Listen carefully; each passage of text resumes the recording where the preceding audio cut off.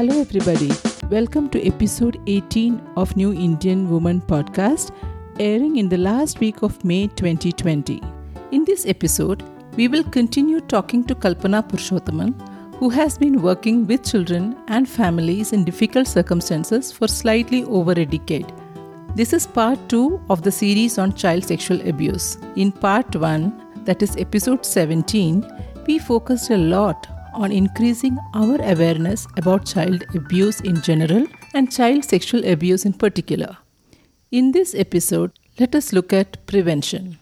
Kalpana, we discussed quite a few points on the awareness front. Now, when it comes to prevention, is it even possible to take steps to prevent the abuse as parents? I wish I could tell you that we can totally prevent child sexual abuse. That would be a dream of my life, but the sad reality is that we cannot. Going back to the metaphor of accidents, we simply cannot prevent accidents. We can try our best, but they still happen. But of course, we must do all we can to prevent this curse on childhood. I would in fact stress that not only child sexual abuse, but all kinds of abuse and neglect of children must be prevented. Correct. While all kinds of abuse should be stopped, now when we look at creating the house as a safe space or the child's environments that the child usually accesses, what are the steps that the parents can do? And I would talk about two kinds of steps. One is in terms of reducing the probability of a sexual abuse happening. So here, for the purpose of the discussion, I'm focusing on child sexual abuse, point 1. And point 2, if at all it happens, create an environment where the child opens up and share.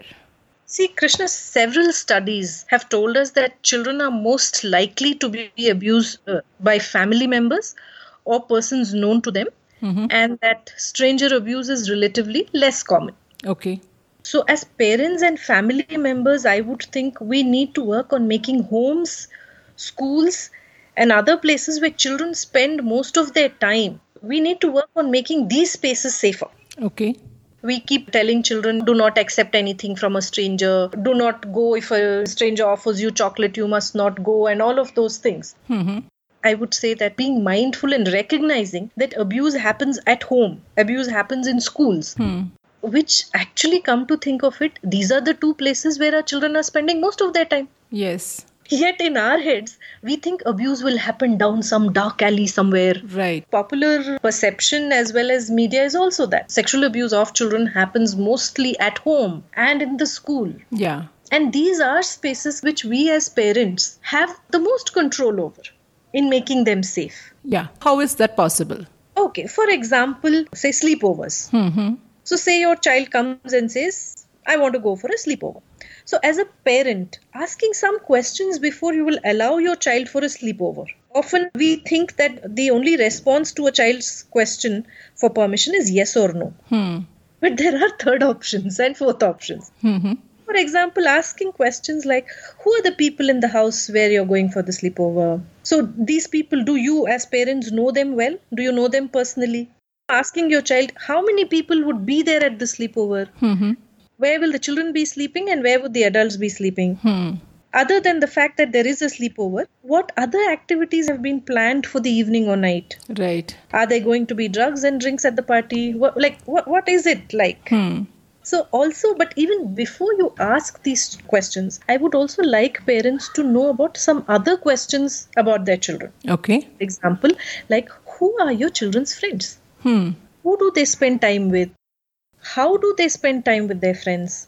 What do they do at home when mom or dad are at work? Who comes into your home when you're away? How is your child's relationship with other members of your family, your extended family, friends, etc.? Are there people that he or she seems to avoid or dislike or seems to be afraid of? Right. When we talk about children who are maybe quite young, you will ask them to spend time with an uncle or whomever, and the child may hesitate. While the child may not know it as sexual abuse, the child may show some hesitation in some other way, or to a tuition teacher who comes home or whatever it is, the child may show some resistance. So there are two things here I would say. One is when the child goes outside the house, their sleepovers or these meeting friends, and who comes to our house. So which means anybody who comes to our house, regardless of whether it is like my own sibling, I should be aware of Is there any time where the child is alone with that person? Where is the need for that child to be alone?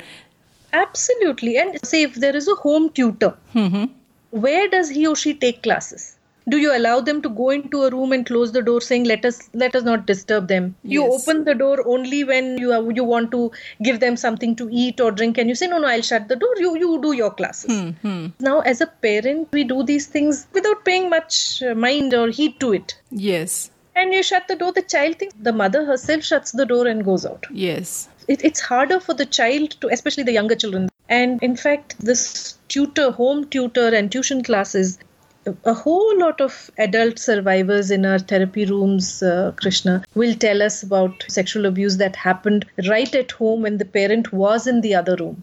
Oh, okay. And yet the child just froze. And the child could not or did not say anything merely because, again, we've told the child that this is a teacher and we must respect our teachers, we must obey our teachers and elder and all of those things. Sexual abuse does happen when parents are away or the child is alone or unsupervised or by a caregiver or all of that, yes. But these are not the only situations in which sexual abuse can happen. Many a time it can happen while there is an adult in the house. Okay. These situations of many people in the house is full.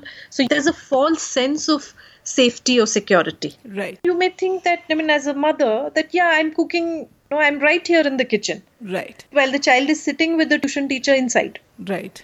So you think, I'm right here, nothing is going to happen. Or this bunch of cousins are there together with the child, so nothing to worry. Absolutely. They're all going to be fine. Yeah, they're just fooling around. The parent, in terms of situations in the house, should be able to walk in and see all that, whether it's a home tutor, whether it is cousins coming home or uncles coming home.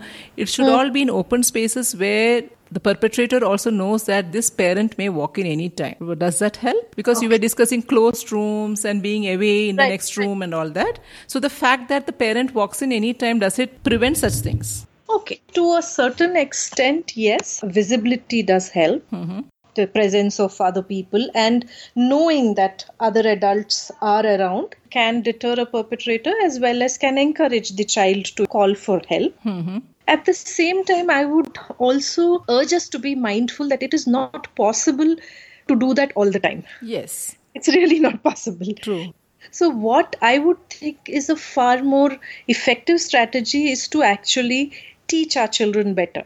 To empower our children to say, irrespective of whether closed room, open room, whatever, what is it that you need to do in case this happens to you, what do we do? Well, how soon is this? All of these awareness sessions focus on telling the child about the good touch, bad touch, etc.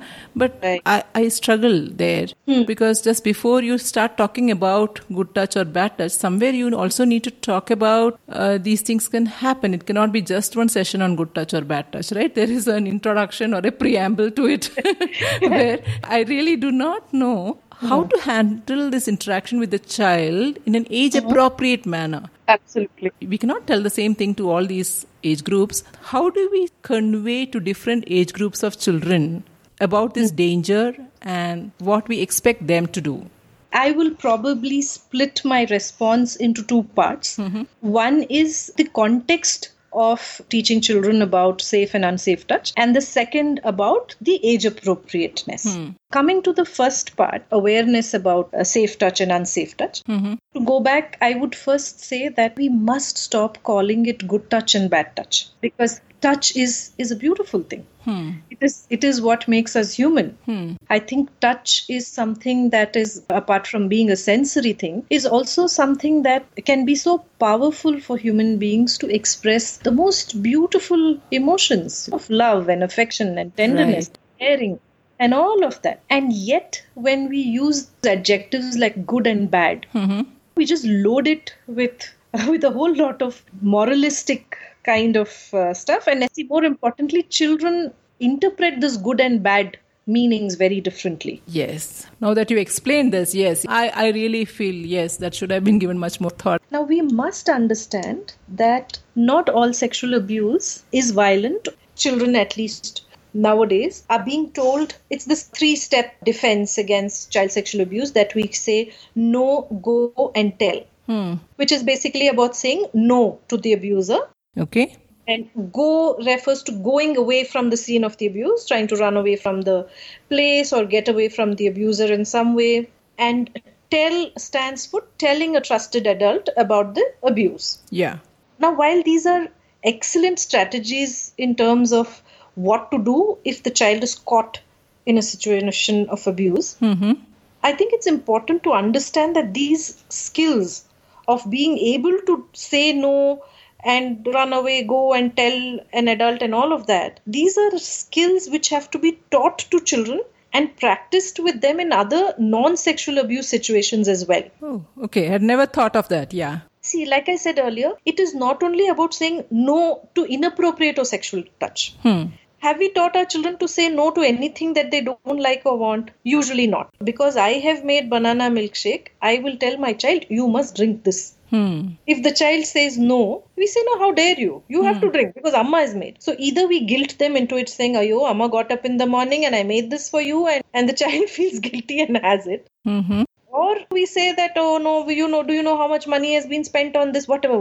So we simply force our decisions and opinions on them and just dismiss or reprimand them if they disagree or protest. We don't see it that the child is simply saying what he or she does not want. Now, this is a child whom we have taught that you have to accept whatever the adult is doing or saying to you. Right. Now, suddenly, only for sexual touch, how will the child suddenly say no? Correct. Because we have not respected their no. So, we have taught them that you must not listen to what your body is telling you. You must listen to what I am telling you. Any no that the child you do not want to encourage. So, somewhere it is like many other things. It's about finding the balance. Right. For example, we tell them you must and should come for the family function even when they don't want to. For the child, Krishna, the child very quickly learns that his no means nothing. Okay. That the adult will anyway do what they want. You will anyway drag him for that social function which he doesn't want to go. That he has to anyway eat whatever, whether he's hungry or not, he has to eat now. See, when sexual abuse happens, the child's body is telling him or her something. But we have taught the child that you must not to your body, you see. So therefore, teaching our children to say no, I think, is the biggest life skill that a parent can teach their child. And not just teaching them to say no, but respecting their no, explaining and understanding their reasons for saying no are all equally important. Yeah, true. And teaching our children that these rules of safety will apply even when they are with people they know. Yes. The essential rule is that the child should feel that his or her expression of no is listened to, and maybe it opens a conversation. The conclusion of the conversation may be because you need energy. If you don't eat now, you will feel hungry by the time we come back. Hence, you need to eat or whatever it is. Right. But the fact that there is a conversation boosts the confidence, and the child feels that me saying no, there is some importance associated with. Absolutely. And see, the child is practicing saying no with you. Our child quickly learns that despite my saying no, I'm still loved. It is still okay to say no. And the next point is you were saying about saying no to people known to the child. I think teaching our child that these rules of safety apply even if it is somebody known to us. And most importantly, Krishna, I will say this because this is another thing that we all as Indians are very uncomfortable saying, even with another child. And this is important because children can abuse other children too. And we have to keep that in mind. Yeah. Because again, this is one of the common perceptions in our head that only an adult will abuse a child. Right. And how do we even start this conversation? I would say that these conversations are not a one-time event. This is a process that has to be repeated many times and reinforced several times over the years as children are growing up and as their own understanding and maturity increases. Right. Which is what brings me to your second part of the question about age-appropriate conversations. Right. I certainly think that's very important, and that is the part I think that a lot of us as parents struggle with. Because we're like, oh my God, how can I talk about sex and sexual abuse to a 2-year-old? And not only sex as the subject, even the fact that somewhere you're telling the child not to trust people. Right. A child is born naturally with the ability to trust and smile at everyone. Yes. Basically, we try to have a sense of what will that child actually understand at that age? Say with a 2-year-old or a 3-year-old, we may tell them about naming and identifying body parts, knowing which are the private parts. We do teach our children, show me where are your eyes, show me which is your nose. We do that even to a 2-year-old. But somehow we stop the minute we reach our stomach. Correct. Isn't it? And then suddenly we will skip and then say, these are your knees and these are your ankle and this is your foot. Correct. So well put, yeah. So even for that 2-year-old, it's important, along with teaching the child, where are your eyes? We teach them to name and identify all body parts. Many of us, even as adults, we do not know the proper names of private parts. Right. Because our parents or the adults in our lives did not teach us about them. That chapter in biology is usually skipped. And the teacher will say, please do self-study. Right. Now, what I'm saying is that we as parents and we as adults are not comfortable talking about our bodies. How are we going to teach our children? Before we attempt to teach children, there's a lot of learning that we need to do. And it's a great thing to start with our own children. So at 2 years, you teach them and be as comfortable saying these are your eyes as saying these are your breasts, this is your penis, this is your vagina. Use proper words to describe body parts. See, the reason, if you realize, even as we say these words, is that there is a lot of shame that has been attached to it. Yeah, true. See, a small 2-year-old, if you think, especially boys, if they even happen to touch their own penis, immediately the mother will go pat on the hand and say, "Che, ganda, don't do." If child is not worn a underwear and he's roaming around, immediately any adult, they say, hey, shame. Look at the way we socialize. So we are telling the child right at that young age thing, there is something shameful about his body. Even if my child wants to come and tell me that, Amma, I'm being abused, now child is not going to use big technical words like child sexual abuse. No. Child is going to come and say, uncle did ganda with me. See, today children say things like that. So if they know the actual name, see, for example, if somebody slaps your child will come and say, Amma, uncle gave me a slap. Because child knows that slap means like this. Now, when the child is able to name and identify his body parts, if someone is touching them in an inappropriate manner, they will come and tell you. Yes. They will come and tell you exactly what happened, because we have now equipped them and given them the language to do so. Yeah. So that is the starting point. Yes. Completely agree. Yeah. Now, for post the 2 and 3-year-old school-going child, we may start talking to them about boundaries. Now, when we are talking boundaries, we will talk about how no one other than the parent or a trusted adult is allowed to touch them. Yeah. So, for example, even simple things as a parent, when you're giving a bath to your child, so you can start telling the child that today Amma's washing you. No, other than Amma, or if you have your father, you say, Appa, nobody else must put their hand here and do this for you.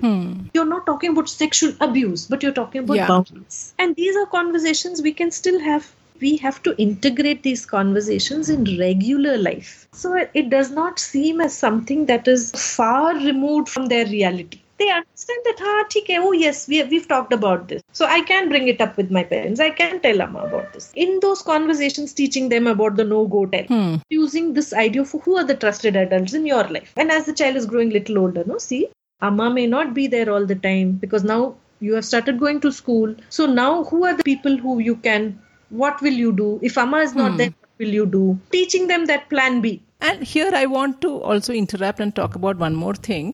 In our stories, Puranas, folk tales, the bad person or the evil, there is a stereotypical image of how that person is packaged. So we should not be conveying in that way, because in this particular case, you were talking about somebody in the child's trusted circle, maybe the abuser.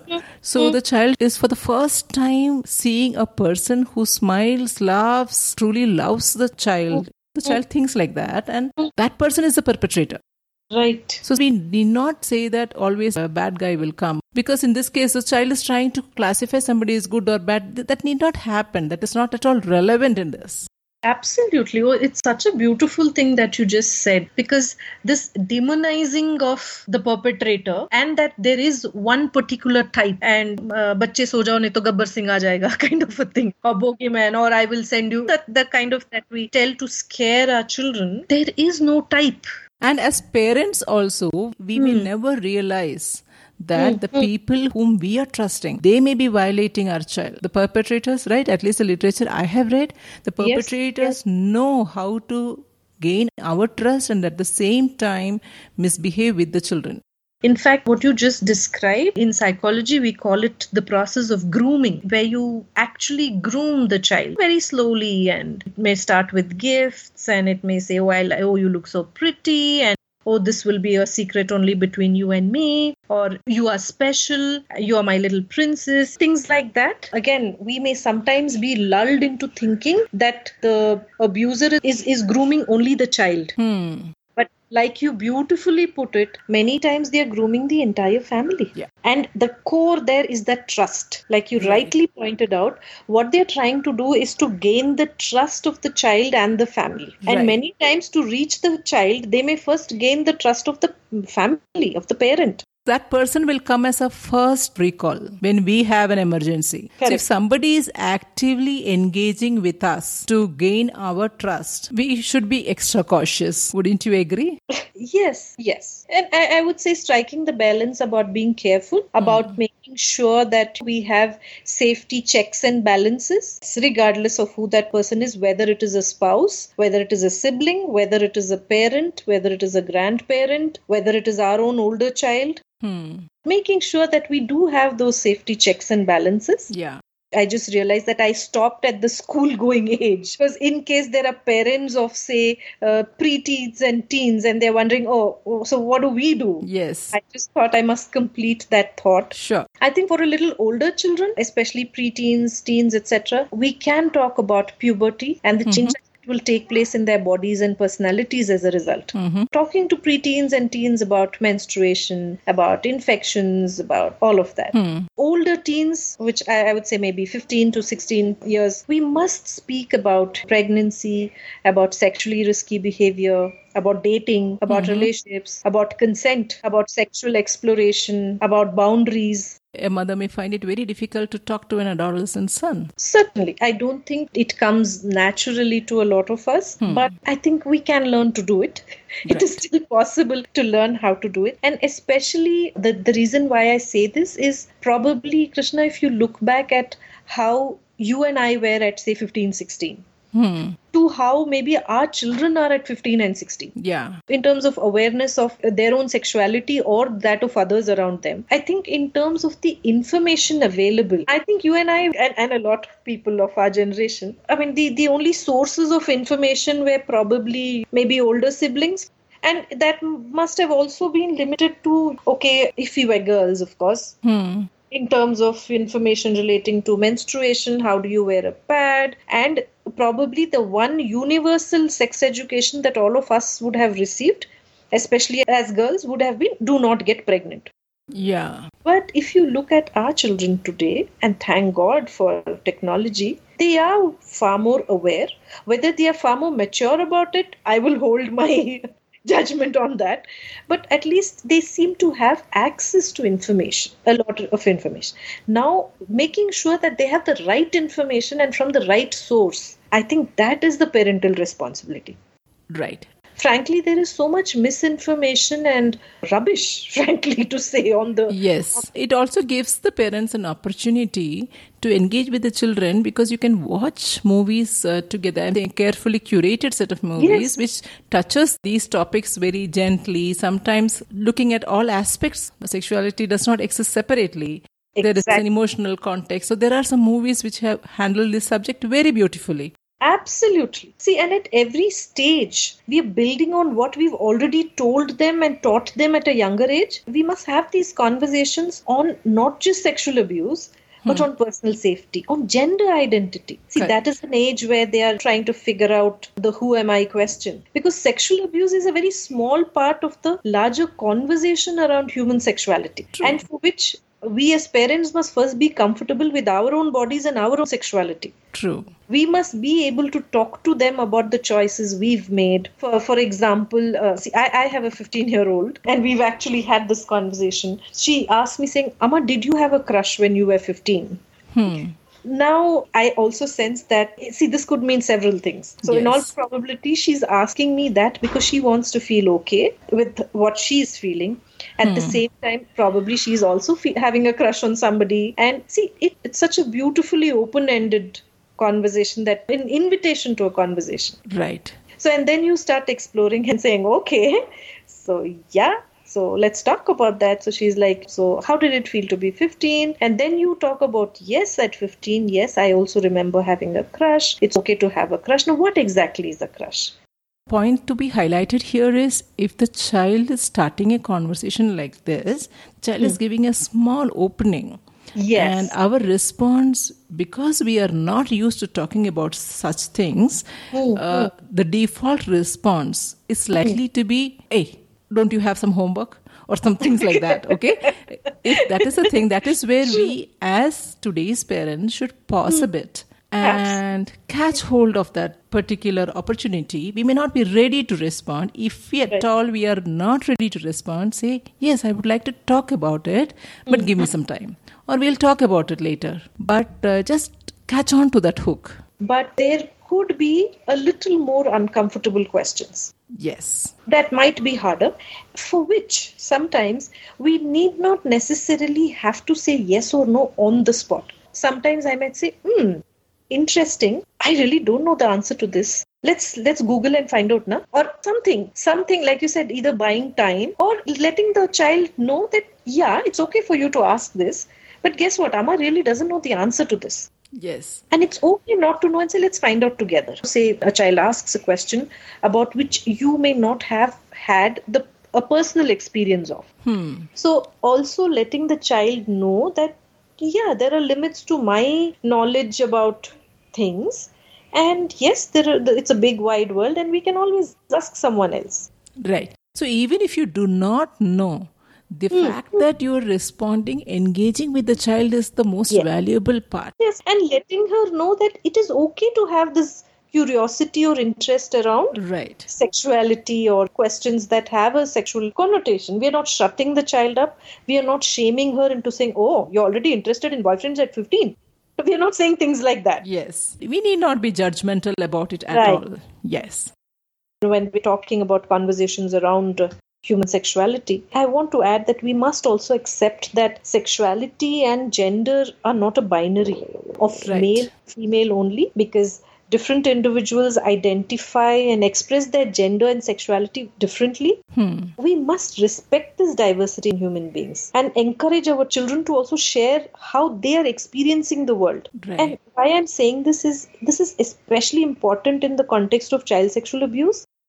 Because children who may not conform to the gender binary of male and female are at a greater risk for bullying, molestation, and abuse, because society does not accept or understand their bodies or their choices. Right. So this means, translating in more cruder terms, if any of the listeners, you may think that your boy, if he is showing his, in terms of body traits, in terms of his walking, talking, etc., he shows a girl kind of the opposite genders thing, you should not be assuming he's wantingly doing it. Exactly. And again being judgmental about it. Right. But first acknowledge that, there is a gender spectrum. And my child may fall anywhere on that spectrum. True. The first thing that I can do is not to accuse the child. Absolutely. That's such a beautiful way of saying that this is not your fault. Yes. And in fact, specific to the Indian situation, something that I do invite some of the parents who come for counseling is that, see, in our society, while we push trans people or people with different sexual preferences and orientation and choices under the carpet, we don't even want to talk about them. They are visible to us at traffic signals and in public spaces when they come. And it's such a sad reflection of our society as a whole that we are not able to accept people who are any different from what we have decided is the norm. Right. So the fact they are at the signal means we have not been inclusive anyway. At all. That in itself, Krishna, can be a great conversation starter for children, because it might be harder for the teenage boy that you're referring to, who I think is a boy, but the boy is showing signs of behaving or being different. has traits which are more feminine or expressing himself in more feminine ways. It may be hard for us to talk about that particular child for you as well as for that child. Yes. Maybe the starting point is to start about that person that we've seen at the signal. So now I'm going to the outer circle. So you start with discussions of sexuality in the outer circle, have those conversations, and see, it sometimes becomes a little easier for both parties to talk as if it is not happening to them. Yeah. Even though we know that because it is happening to us. Right. We as parents have this tendency to immediately discuss the problem. Let me see how to solve it. No, all problems need not be looked at that way. You can start from somewhere far away, which gives you the space to discuss it without getting emotionally tangled with it. Yes. And then slowly take time to figure out and find help of how to deal with it. Parents need not assume that everything needs to be solved by them. They can take help. It's fine. Absolutely. Even statements that convey compassion. You use the beautiful word of inclusivity. Or even saying that, I wish society didn't do this to them. Or I wish there was a better way to understand. I can't even imagine how hard life must be for this person. Because it must be so confusing. See, you're communicating to this young boy who's watching you, saying that, okay, so if I were to share about who I am and who I am becoming and who I'm conflicted about becoming in my own life with this person someday, I think she will end. Yeah. Somewhere you are building that confidence in the child about yourself. Yes. And you are demonstrating to him and you're reinforcing that, it's okay. I am trying to understand. And then you ask the child saying, what do you think? We started with an age-appropriate conversation where we are saying it's not about sexual abuse that we are talking about.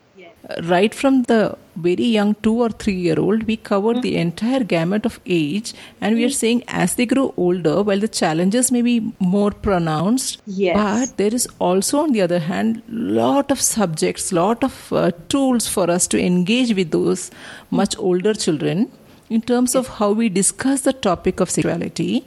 And what you also said is it is not only about sexual abuse. We should talk about gender, identity and such topics as well, because we cannot see sex in the absence of these things. And that's so wonderful, actually. These conversations are extremely important to engage with your child, and this enables the child to trust us more. And when this happens, we are equipping the child to open up, to share with us. Earlier in this episode, Kalpana spoke about 2 steps that we need to take for prevention of child sexual abuse. One was to reduce the probability of abuse, and then the most important part of teaching and empowering the child through these conversations embedded in our daily life. In the first episode of this 3-part series, that is episode 17, we focused on increasing our own awareness about child sexual abuse. In this episode, we looked at prevention. And guess what is lined up in the next episode? Yes, we continue our conversation with Kalpana on detection of abuse. As I shared earlier, we chose to get into the details of this particular topic despite this being a very difficult one. It is required, as we all know, it is not a common practice to discuss it very openly in our households. Hence, each of us, as a new Indian woman, should increase our awareness and take steps to empower our children better. We will connect again in the next episode. In the meanwhile, would you share this episode widely with the people in your life? Thanks a lot for that. Remember, you are what you want to be, and the time starts now.